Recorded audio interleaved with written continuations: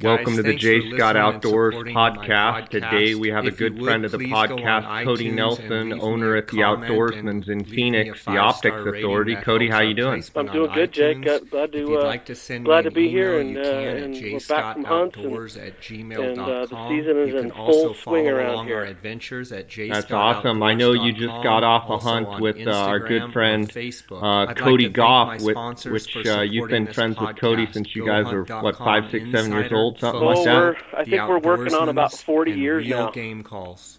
Awesome, and looks like he got a nice buck. Tell me a little bit about it. He did. He and a buddy, Brennan, and Luke, and myself, and Dan Palin, and those guys had been working and had found a buck earlier in the year around the archery season. Now we're talking Coues buck, right? Yeah, talking Coues deer.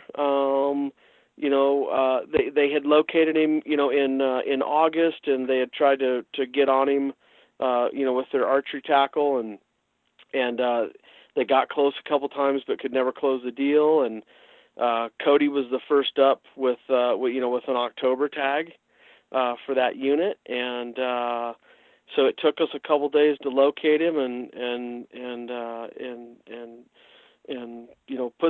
put the moves on him, and he gave us a slip one day, and then found him the second day again in the evening, and on the third morning with a little bit of help and little glassers and people in the right place, we were able to put Cody in on him, and Cody made a perfect 300, and I think it was about a 325-yard shot, and absolutely just poleaxed him, and it was. Yeah, I don't know. I think Cody put a tape on him, and I want to say it went right at 110. It was just an absolutely beautiful deer, and could not have been happier with the hunt. Great group of people, great job by all, and it was a good deal. It was a very fun hunt, very warm. Yeah, it was hot. I was over with Dar and his youngest son, Paul. First question for you was, they had located the deer in August. And then trying to find him right prior to the season, or right the first couple days of the season. How far had the deer moved, or was the deer within a tight range circle of where they had seen him all summer? Jay, the deer don't, they're so concentrated when they're in velvet on getting put the weight on and feeding those antlers and growing those antlers. They don't move around a lot, and so the truth of it is that the deer was within, I think if you put a line of sight on it, I don't think the deer ever ventured more than, basically a half mile, on either side of, and actually that's probably big. It's probably a quarter mile on either side of where he was at originally. Yeah, and so when you guys were looking for him, trying to relocate him for the season, I know a lot of people, I've been there a million times, where you try and overthink it, you try and second guess yourself on, well, maybe he's moved. Can you offer some advice to people out there that, are maybe new at Coues deer hunting, as far as it's been my experience, once you find a buck, unless it's during the rut, you have a pretty good chance to sit on the same rock or the same vantage point and glass that buck up over and over and over. Certainly there may be glassing points that are better than others, but their home range is very tight. Just wondering if you have any elaboration on that. Well, I do. First of all, what you said is absolutely 100% accurate. I'm not saying they can't move. I'm not saying they won't move. I'm just saying that my experience has been, over the last 25 years, that when you find a buck, especially when it's a non-rut situation, meaning that it's in August or it's in, in that early October hunt or the youth hunts, flat out period, if you find a deer, my first place to go back to and look at and keep looking at will be where I spotted them first time. And I would almost tell you that, within a couple hundred yards of where I first spotted deer is where we'll find that deer again. Almost almost without a doubt. Yeah, I agree. I even go as far as saying, with Coues deer, I've seen it where if you find them in a certain open yellow patch or by a certain tree, that if you sat there long enough and you just keep watching that spot, eventually they're going to show up in the exact same spot where you've seen them. They absolutely will. Coues deer are so habitual, where you contrast that with bighorn sheep. I always say that the worst place to look for a bighorn ram is the last place you saw them. Right. They tend to go all over the place and never stay in one spot. And sure, they have travel corridors and places that they frequent, but they never seem to be in the same spot. I think that's one really cool thing about Coues deer is, it's difficult. If they were very nomadic, like a desert bighorn, I think people would have way less success than they do. I mean, I already think they're one of the hardest animals to hunt because of their size and the terrain that they live in and how well they blend in. But can you just imagine if they were nomadic and never, basically were here and, 20 miles away in 3 days, trying to pattern them would be unbelievably difficult. It would be daunting to, I would almost use the word impossible. Yeah. Cody, I know you guys have been busy down there at the Outdoorsman's. I know you've got your big ultimate gear giveaway going on. It's had to generate a lot of phone calls and a lot of activity. What is going on with this ultimate 3-package gear giveaway? Yeah, it's and just so everybody knows, October 31st is the last day that you can sign up, and we're giving away an X5 rifle scope with a custom turret. We're doing a long-range long-range backpack, accessory pod, bino harness, glassing pad, and a rain cover on one package. And then we're doing an Outdoorsman's tripod, adapters, and the head of your choice. So those are, it's generated an absolute ton of response, and we've got a lot of people calling and asking about stuff, and there's just it's not often that we get, everybody involved like this, and Swarovski was really happy to jump on board, and we wanted to do something good, and so we figured an X5 scope would be a great way to get some energy and get some people excited about a gear giveaway. That Swarovski X5 scope, how does it compare with some of their older products that have been coming out over the last 10, 15 years? What upgrades? Well, what do you see different with the X5? Jay, the X5 is really, it's a long-range hunting scope that was basically built with the mind of competing with the likes of the Night Force and Schmidt and Benders and some of the more quote-unquote tactical long-range shooting scopes. And it was literally built from scratch. It was about a 7-year project, and there is nothing on that scope that was not thought about and done. And I can tell you that, from sitting behind, the Night Force and US Optics and some of the likes, the glass is just flat out better. It doesn't mean that some of those other products don't work. It just means that this product works, and it works as well. Are you talking about the optical quality, Cody? I'm talking about the optical quality is as good as it gets, and it's better than anything that I've looked through. I had the opportunity to shoot the X5 and some Night Force scopes at a shooting school in Texas, and without a doubt, the what I like to call the eye box, which is basically the eye relief and how you get behind the scope, flat out was more enjoyable to look through and was absolutely better quality. Doesn't mean that the other scopes didn't work. It just, what it meant to me is that I finally got the optical quality that I demand with the exactness of a long range scope. That's exactly what it meant for me. Nice.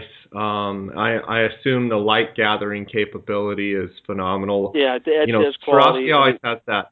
just that wow factor. And that's exactly what it brought to the long-range hunting scopes. Awesome. So you guys are giving one of those away. What do people have to do to sign up for the gear giveaway? It's real simple. Go to outdoorsmans.com/giveaway, and it'll take you right to it. And you put your name and email in there, and we will we'll do the drawing after this October 31st, and start letting people know. Awesome. Cody, I wanted to do a podcast here with you and answer some of the listeners' questions that have come in. And I thought you would be a perfect guest to have on to talk about some of these questions and answer some of these questions. Sure. First one is from Scott Simmons. I was listening to your podcast with Cody from the Outdoorsmans. I'm getting ready to get the Swaro 95 spotting scope and was wondering why you prefer, I think he's meaning why Jay prefers the straight version. I'm a pretty tall guy at 6'5", and I know you're tall as well, and I was all set on the angled. Just curious, as a taller guy, what makes you go with the straight version? Well, thanks for the great podcast. I never miss an episode. Up here in Las Vegas, I just got back from a Unit 32 Coues hunt and decided it's time to get a better spotter. Pretty good question. I'm sure, Cody, it comes up with you. Jay, it's probably, when you talk about spotters, it's probably the number one question that gets asked. And before I say this, and you and I have had this discussion many a times, and we both feel the same way, before anybody questions, I made myself for an entire year of hunting, spring, fall, it didn't matter when I went. I forced myself to use an angled spotting scope. I'm not saying I didn't get good with it. I'm not saying that it's not quality, and I'm not saying that nobody should do it. But when you are hunting and when you are in a situation where target acquisition is everything, there is nothing that is faster and more efficient than a straight tube spotting scope. So when you say target acquisition, you're talking about when you're looking through your binos and you spot whatever it is that you want to look at closer with your spotting scope, and you switch from your binoculars to your spotting scope on your tripod. So you've acquired your target, whatever it may be, and you are popping the binos off and putting the spotting scope on. You're saying that your target acquisition, meaning being able to go from binos to the spotting scope and be looking through the spotting scope at the animal, you feel like finding that animal with the spotting scope through a straight is by far faster. Absolutely. Without a question. No, it's not even a contest for me. And I will agree with that. I've always used a straight spotting scope. And when I got the 95 millimeter Swarovski, the 30 to 70 eyepiece, and the 95 millimeter objective, I still am really into digiscoping and taking photos. And I thought that having the angled lens, because of the downward pressure on the eyepiece, whether I'm using my big camera lens, my Swarovski TLS Apo adapter, or the phone scope digiscoper, or the Outdoorsman's digiscoper, whichever one I'm using, the downward pressure on that angled lens I thought would be better to be more secure. And it may be the case, but what I found, and a lot of it probably was due to the fact that I've always used a straight spotting scope, I couldn't find. I would have right in the center of my binos a buck, and I would want to go and put my spotting scope, Cody, and I would get the angled spotting scope up, and it took me forever to find the animal. And then as an animal got bigger, or there was more anticipation of I need to get on it right away, it made worse. it even worse. And then you start panicking, and I'm like, Well, okay, I think, Jay, that and the reason that I made the comment about I literally forced myself to use an angled for a year because I wanted to be able to talk the talk with anybody who calls. And I'm not saying that there's never a place for an angled spotting scope. There are some situations, yes, if you're sitting on a flat desert floor and you're looking straight up, I will absolutely tell you that an angled spotting scope, technically speaking, is more comfortable. I do not mind, tilting my head down and looking at that. That's not even the point.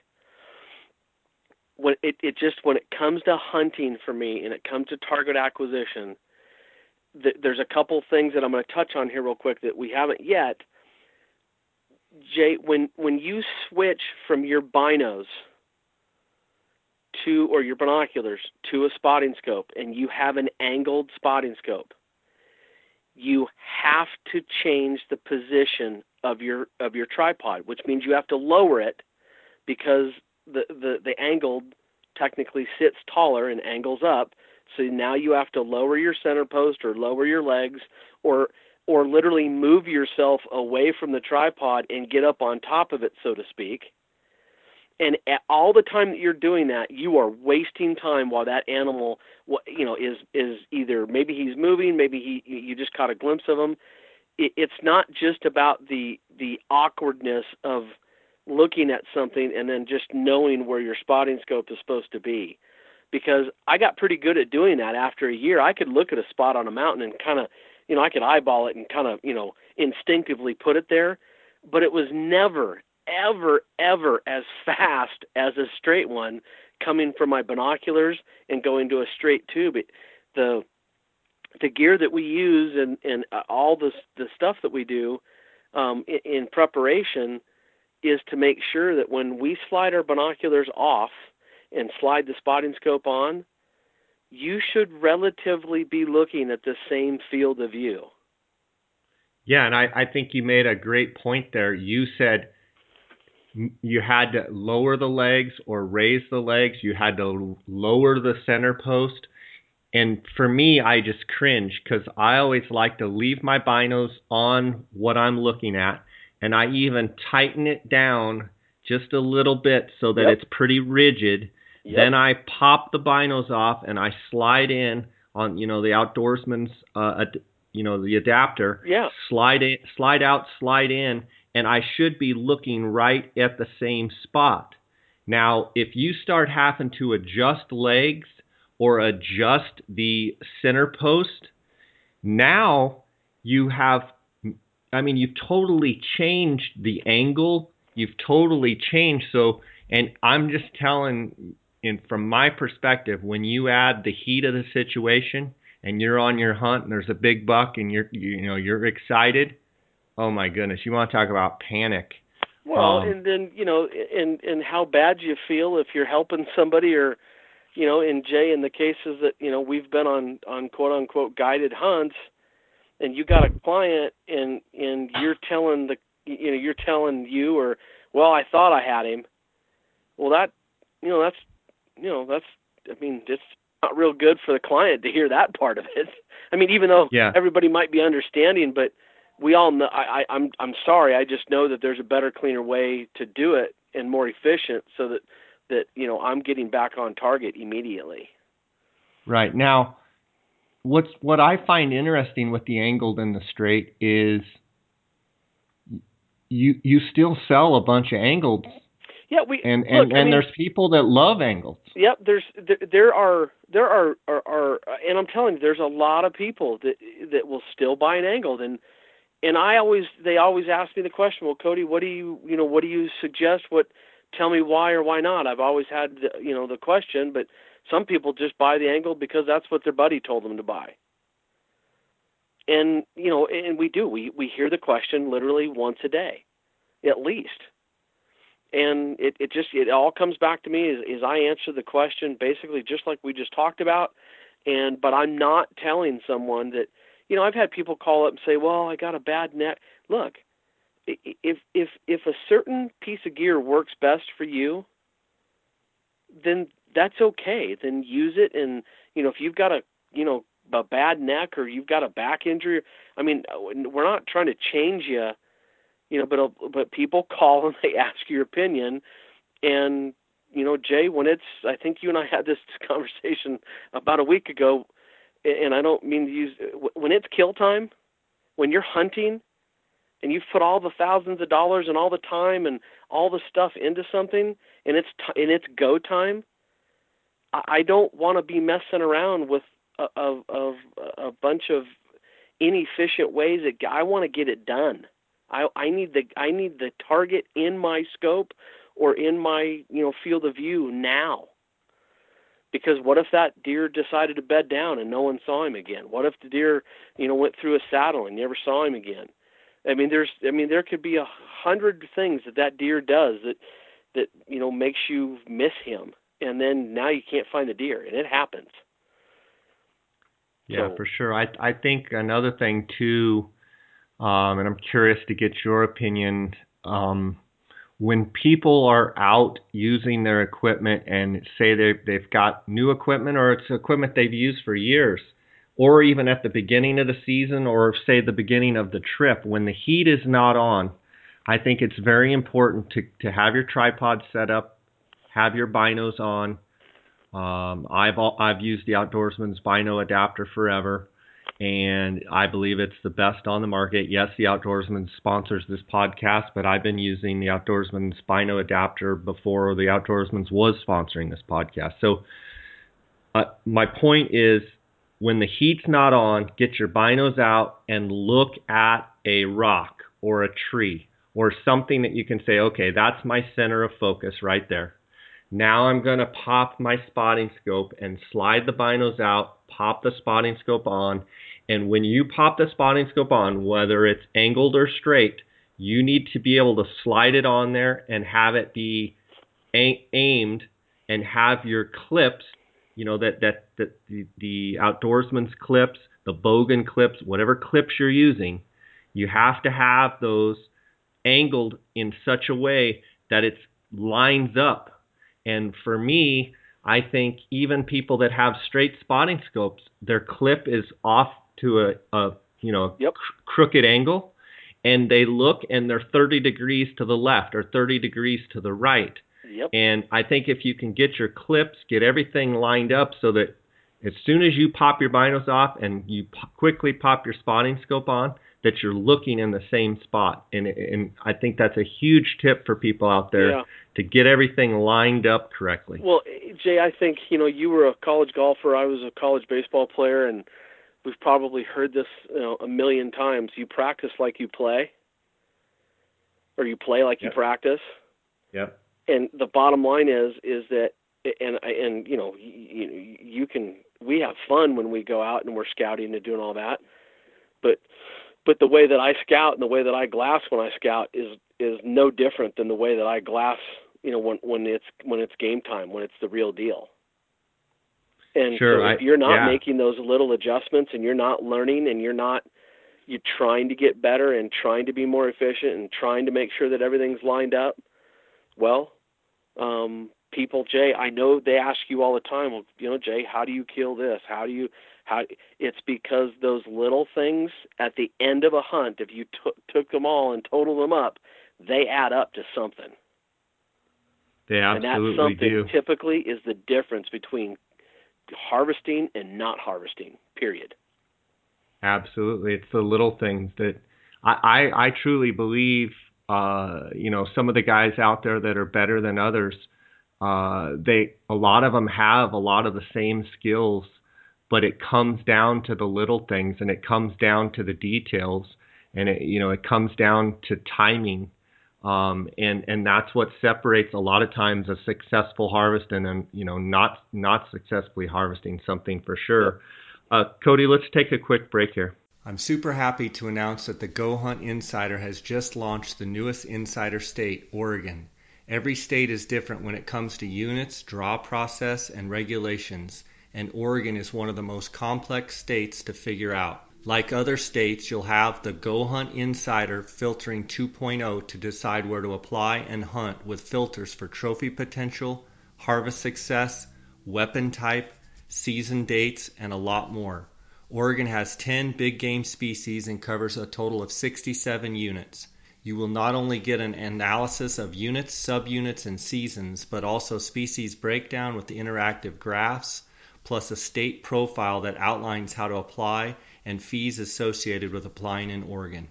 Go to gohunt.com/jscott to sign up and receive a $50 KUIU gift card just for signing up. I have known the owners of the Outdoorsmans in Phoenix for over 20 years. They are the authority on optics and hunting gear. Outdoorsmans is the leading designer and manufacturer of high-quality tripods, mounting accessories, and pack systems for all hunters. Their customer service is the best in the business. Go to outdoorsmans.com or call 1-800-291-8065 and use the J Scott promo code to receive 10% off any products. Okay, Cody, one more thing back to Scott's question. You know, he says he's a pretty tall guy at 6'5" and was all set on the angled.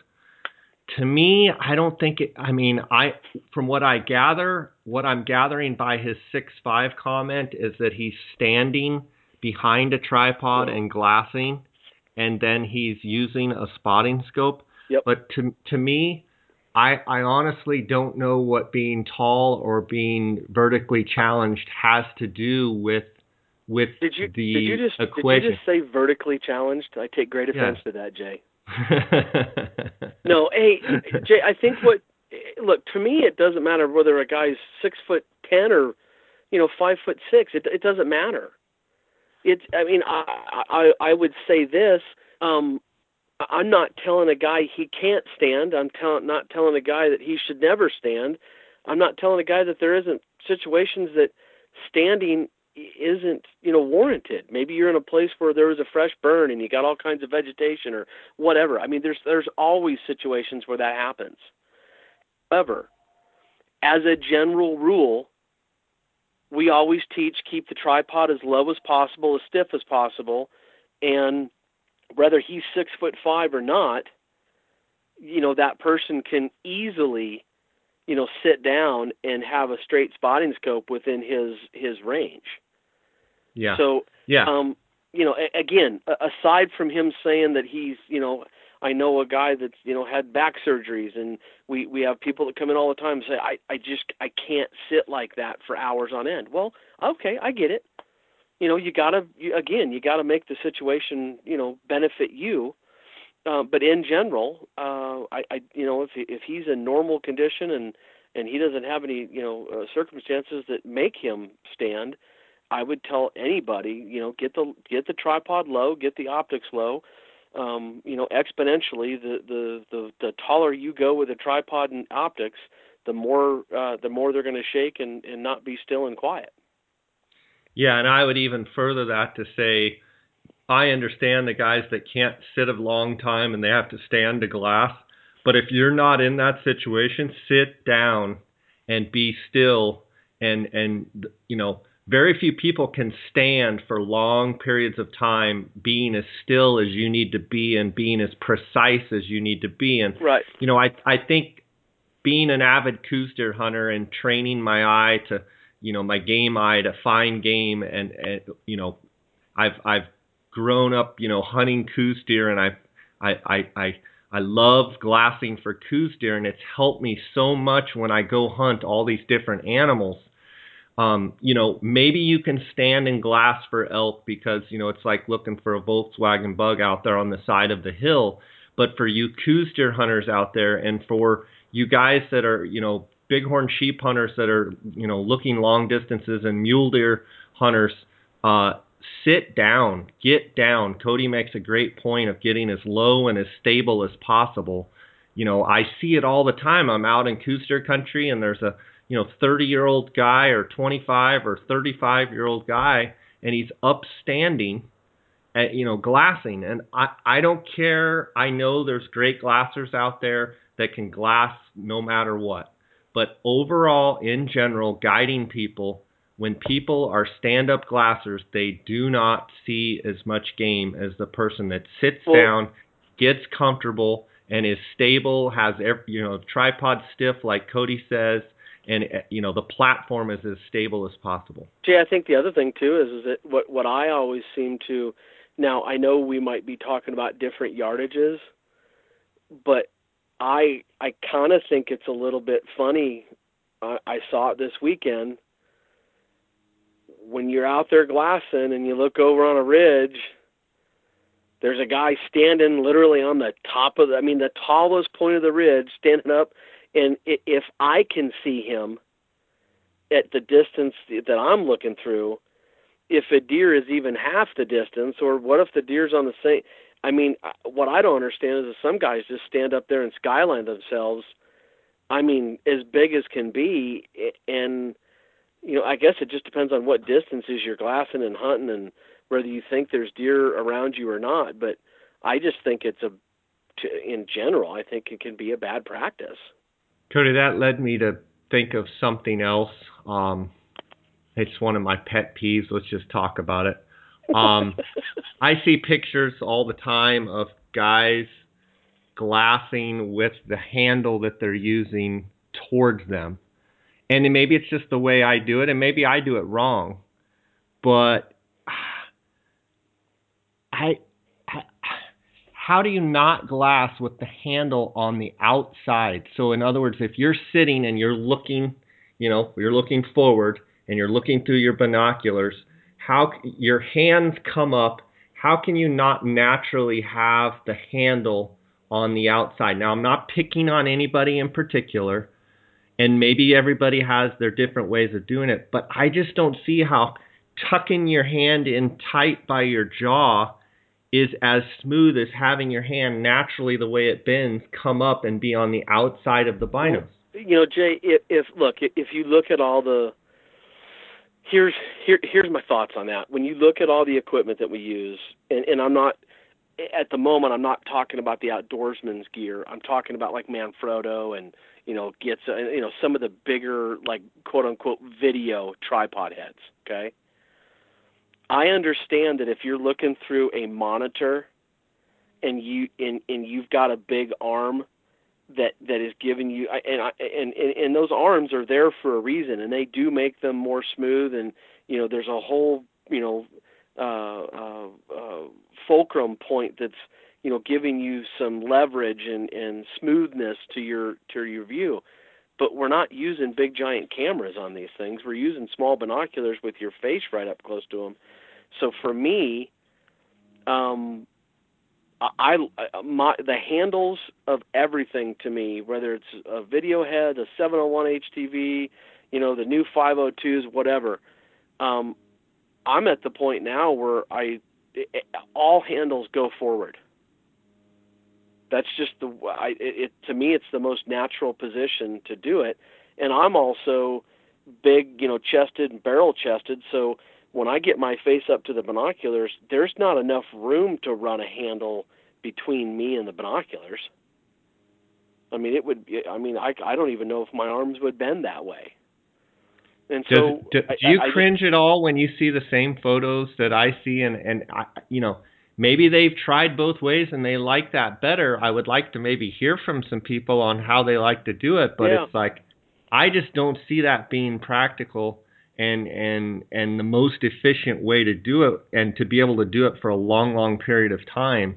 But I see it over and over and over, and I think, man, Jay, you must just do things weird, because it seems like there's a lot of people that do it with the handle facing them. I've even seen it where like the handle's going back behind their head, and they're like, their hand is back by their ear, and I'm thinking, golly, what? And maybe I think they get a tripod and they've never seen it, so they just start doing it one way, and that's the way they've learned.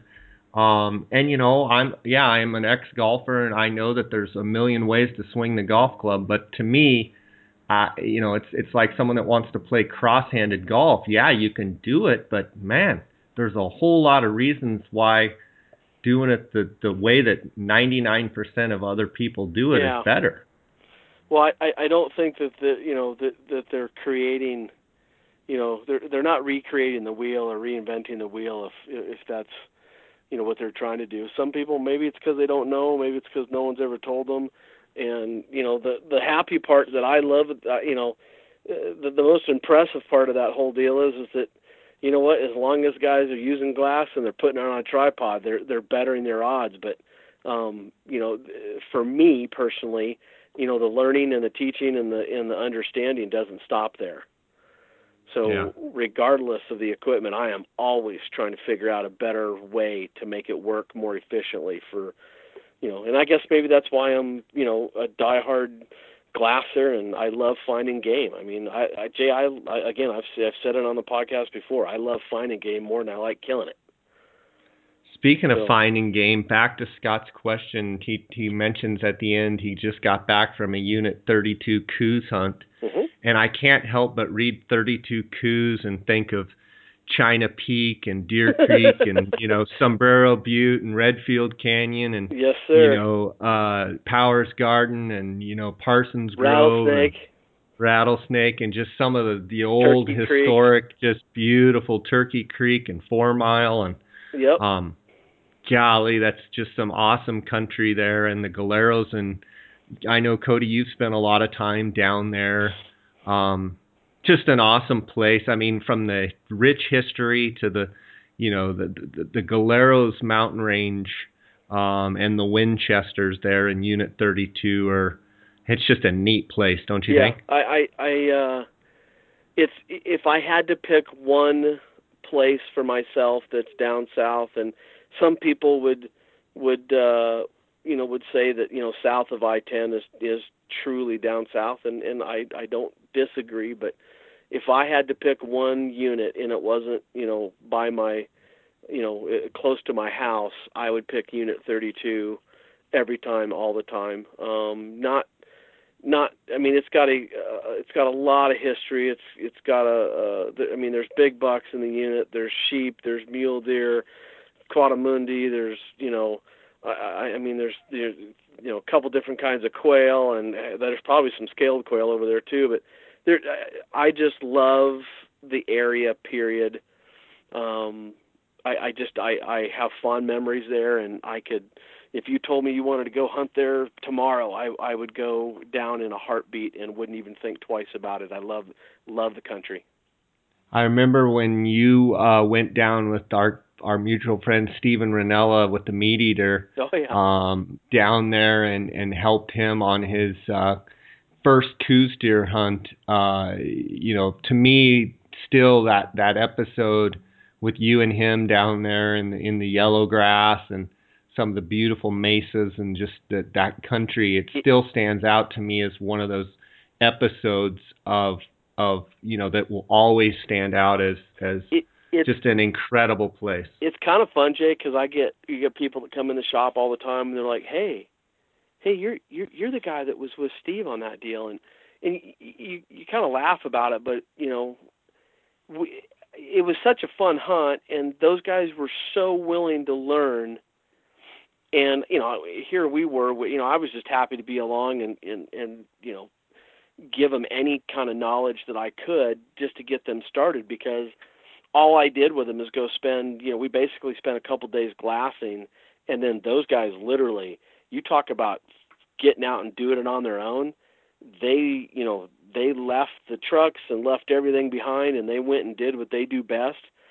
And, I can't think of a better place for a guy to truly, in one of those, and Steve, he loved this term when I brought it up, but the term Sky Islands, you can't, I don't know. I mean, you go to Unit 33 and 31 and 32, and you take those Sky Islands and those big mountain ranges, and I just don't know if there's anything that speaks Coues deer more to me than that.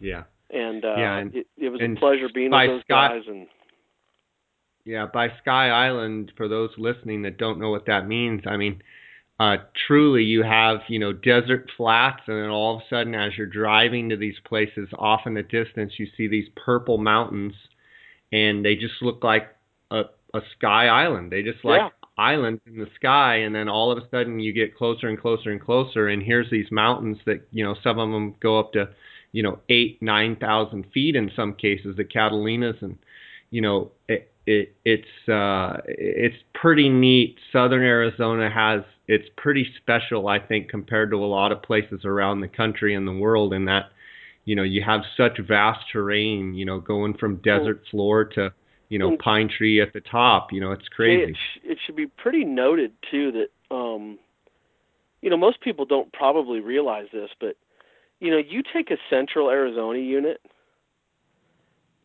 and when I say that, I mean 21, 22, 23, 24A, B, 6A, 6A. You take those units, and when a guy tells me that he goes out in glasses in the morning and he saw 10 to 15 deer, that's a pretty good morning. And I think when a guy goes out to some places in southern Arizona, 10 or 15 deer, that might be a really, really slow morning. Yeah. I mean, there's places where you can go down south, and I haven't hunted down south truly in a few years now, but there's places that when we used to go down south, I mean, it'd be a 50 to 60, 70 deer a morning, or at least a day. Yeah. So the deer numbers are much more dense down there than they are in central Arizona. And so, and by that, there's an attraction to southern Arizona because, there's a ton of action, and people are glassing, and people are constantly in deer, and I mean, it's a different kind of a hunt, but it's fun. I mean, talk about glasser's paradise. Reel game calls featuring the elk reel.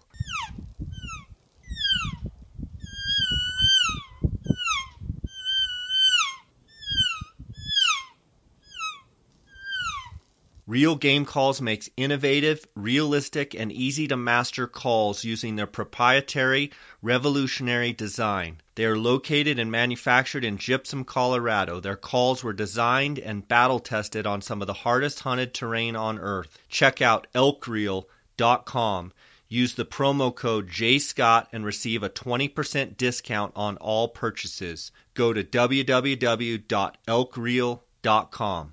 PhoneScope is a company that makes custom-molded, precisely engineered smartphone digiscoping adapters. Photographing wildlife has never been easier. It is simple to text photos and videos from your smartphone and share them with your friends. PhoneScope stands behind their product with a 100% money-back guarantee. Get yours now by using the JScott16 promo code and receive 10% discount on all purchases. Check them out at PhoneScope, that's PhoneSkope.com, or on Instagram at PhoneScope. Yeah, for sure. That yellow grass and the contrast between the yellow grass south slopes and the the oaks, the dark Exactly. What I call the dark timber, the dark oaks on the north side. Yep. And then you've got your desert ocotillo, mesquite. It's just I love it. I agree. The country that the Coues deer inhabit, to me, is one of the things that makes me love those Coues deer and Coues deer hunting so much. Cody, tell me about the 25th annual Swarovski sale that they're having. Yeah, Swarovski is running a sale that started on the 1st of October, and they are running a sale through December 31st, and it's the SLC products, which is the 842, 1042, and 1556 SLCs. They also have a sale on the EL ranges, 842s and 1042s, and then they have a sale running on their Z5, Z6, Z6I, and X5 and X5I rifle scopes. And the savings, really, I mean, we're talking in some cases $300. Which is a really good savings. And Swarovski does not do this all the time, and so I can't begin to tell you how good of a deal this is. I mean, there's some really good deals to be had out there. For instance, the 15s, 15 by 56 SLCs, Now we're talking the brand new, the new ones that just came out within like the last year. Yep. The new 15s the are new on 15s sale. are $19.99, and they were $22.99. So, there's a $300 savings, and then, and just to make the deal a little sweeter for them, I will. Swarovski doesn't send out a bino adapter anymore. So I will give them one of our studs, and all they need after that is one of our bino adapters, and they're good to go. Awesome. I'm sure the phones have been ringing off the hook, and it's been insane. People are really taking advantage of the sale. We've been buying 15s. I can't keep them in stock. I got another good shipment of them here, but we literally have not been able to keep stuff in stock. It's been going so fast. So, whatever I would tell people is do not let this sale slip through your fingers, because it's a $300 savings is a $300 savings, period. Yeah, I mean, I don't remember Swarovski ever doing sales like this, and I'm partial to Swarovski. I've used them for 20 years, and every pair of optics that I have, except for the big Kowas, the 32 power Kowa Highlanders, every pair of optics I have is Swarovski, and I've been fortunate to go back to Austria 3 times, and I've been to the factory, and just a super classy company, supports hunters, and they're a huge company, $1 billion, I think $5 billion in sales with their crystals and all the jewelry and stuff they make, but they support hunters. And so I think it's pretty awesome that a company that's that big, is not afraid one bit to step in, and they've been a part of the hunting arena for, 25 years now, and they're a strong supporter of hunting, and super high quality optics. And anybody that's looked through a pair of Swarovskis knows what I'm talking about. Speaking of which, Jay, I would urge people to get on the Outdoorsman's Facebook page or Instagram page, and look at a digiscoping picture that I took with our digiscoper, and if people are into digiscoping at all, that 95 millimeter spotting scope, Jay, I'm not even trying to make this a commercial about Swarovski, but I mean, the picture that's on that page, that's 2,000 yards. Yeah. And that's through my iPhone. And, I mean, just to get kind of images like that and have that picture, and I was able to send that to Cody, because he had a bunch of pictures of him in velvet, and now we got pictures of him hard-horned, and obviously we were very fortunate enough to harvest the deer. I just think it's just the coolest thing to kind of, it just tells a story, and to have that kind of optics and be able to take pictures like that. The truth of it is that, we have the gear and we have the capability to do it. So why not? Why not? Yeah. I love my 30 to 70 eyepiece with that 95 millimeter, that Swarovski. It's heavy. I won't lie. It's a big piece of glass, but the quality with that, when you crank up to 70 power, it's awesome. It's mind blowing. And I had the 20 to 60 eyepiece before that with the 85 millimeter, I believe the STS, and I just love my 95 millimeter. It's awesome. Yep. Cody, it's been great having you on as always. Just wish you the best through this fall, and thanks for coming on and sharing your knowledge as always here with us. Hey, Jay, I wanted to give you maybe the podcast listeners a heads up. The Outdoorsman's is we are very close to launching what's going to be a monthly newsletter, and I think people will be very excited to be a part of this. And it will be information and stuff that will be very useful to them. It'll be available. They can sign up for it on our website. But I think people will really, really like this, and it'll allow them to see some things that we do here at the Outdoorsman's, and things that make us unique, and the information that we give unique. And so I just kind of putting it out there, and and letting people know that it's coming, and I can't wait to get it live, and we're just about ready to kind of let that go here pretty quick. So just keep your listeners up to date, and just let them know what's coming. So sounds good. Outdoorsmans.com. So they can go sign up for the newsletter on outdoorsmans.com. Yep, it'll be live here in a couple days, and I don't know when you're going to put this one out, but I know you'll get this out pretty quick. But we'll start doing that here pretty quick. Awesome. Thanks for having you on. Thanks for coming on, and always glad to have you on, buddy. And can't wait to see some of your next adventures, and I'll see you down at the shop one of these days, okay? You got it, bud. Thank you so much for giving us the opportunity. All right, sounds good. Thanks, bud. Guys, thanks for listening and supporting my podcast. If you would, please go on iTunes and leave me a comment and leave me a 5-star rating. That helps our placement on iTunes. If you'd like to send me an email, you can at jscottoutdoors@gmail.com. You can also follow along our adventures at jscottoutdoors.com, also on Instagram or Facebook. I'd like to thank my sponsors for supporting this podcast: GoHunt.com Insider, PhoneScope, The Outdoorsmans, and Real Game Calls.